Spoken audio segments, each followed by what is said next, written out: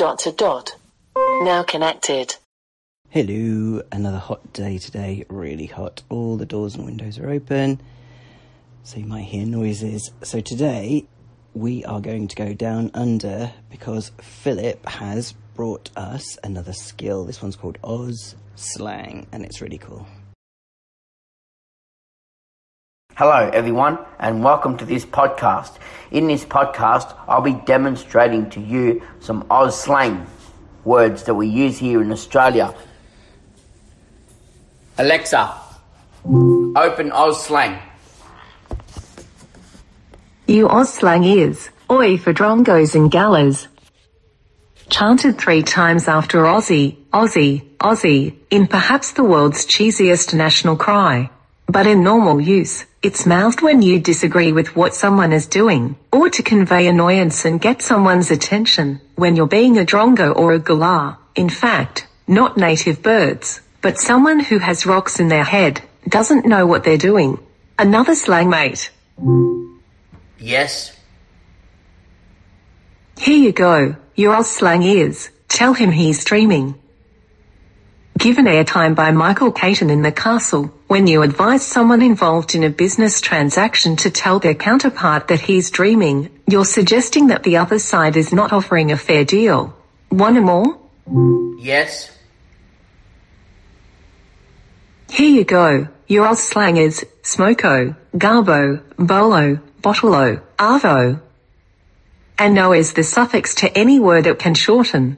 If in doubt, throw a no on the end of the word and it's bound to be Australian. A break when you smoke is a smoko. Someone who collects garbage is a garbo. A bowling and community club is a bolo. A bottle shop is a bottolo. And the word afternoon, with 3 syllables, just doesn't stand a chance. It's evolved/devolved to arvo. Would you like another Oz slang? Yes. The slang is, lobster, pineapple, grey nurse. Australians don't barter with lobsters and pineapples, but most have had at least one friend ring them up, or hit them up at the pub, to lend a lobster or a pineapple. The $20 note being a sparkling red, lobster, and the $50 note being bright yellow, pineapple, lends itself to the phrase. The $100 note, a blue-grey, has now been named after a shark, grey nurse. The less important $5 and $10 notes are often referred to as past international sporting stars, Pam Shriver, Fiver, and Ayrton Senna, tenor. Would you like another Oz slang? Yes. Here is your Oz slang, rip snorter. Someone playing a good game of sport, having a blinder, or something that's exceptionally good. Can also be bonza or beaut. How about another Oz slang? Yes. Here is your Oz slang, blokes and Sheilas.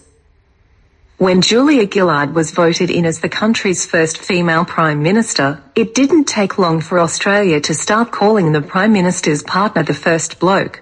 Another slang mate. No. Okie dokie. Okay everybody, thank you for listening to Oz slang. There was probably lots more, but I didn't want to play too many, so thank you for having me again. Robin, and pass it back over to you. Thanks, Phillip. Brilliant. So Garbo, what about Greta Garbo then? Famous actress. Is she, when you say her name in Australia, does it sound like Greta Garbage-man? I don't know. Anyway, I love Aussie slang. We did an episode a while ago, a very long time ago, about Cockney rhyming slang, and that was cool too. I like all those sort of things, and you've got some Cockney rhyming slang in Australia as well, which isn't a surprise, I suppose, but yeah, like it. Thanks very much, Phillip, and keep them coming, and we'll speak again soon. Now disconnected.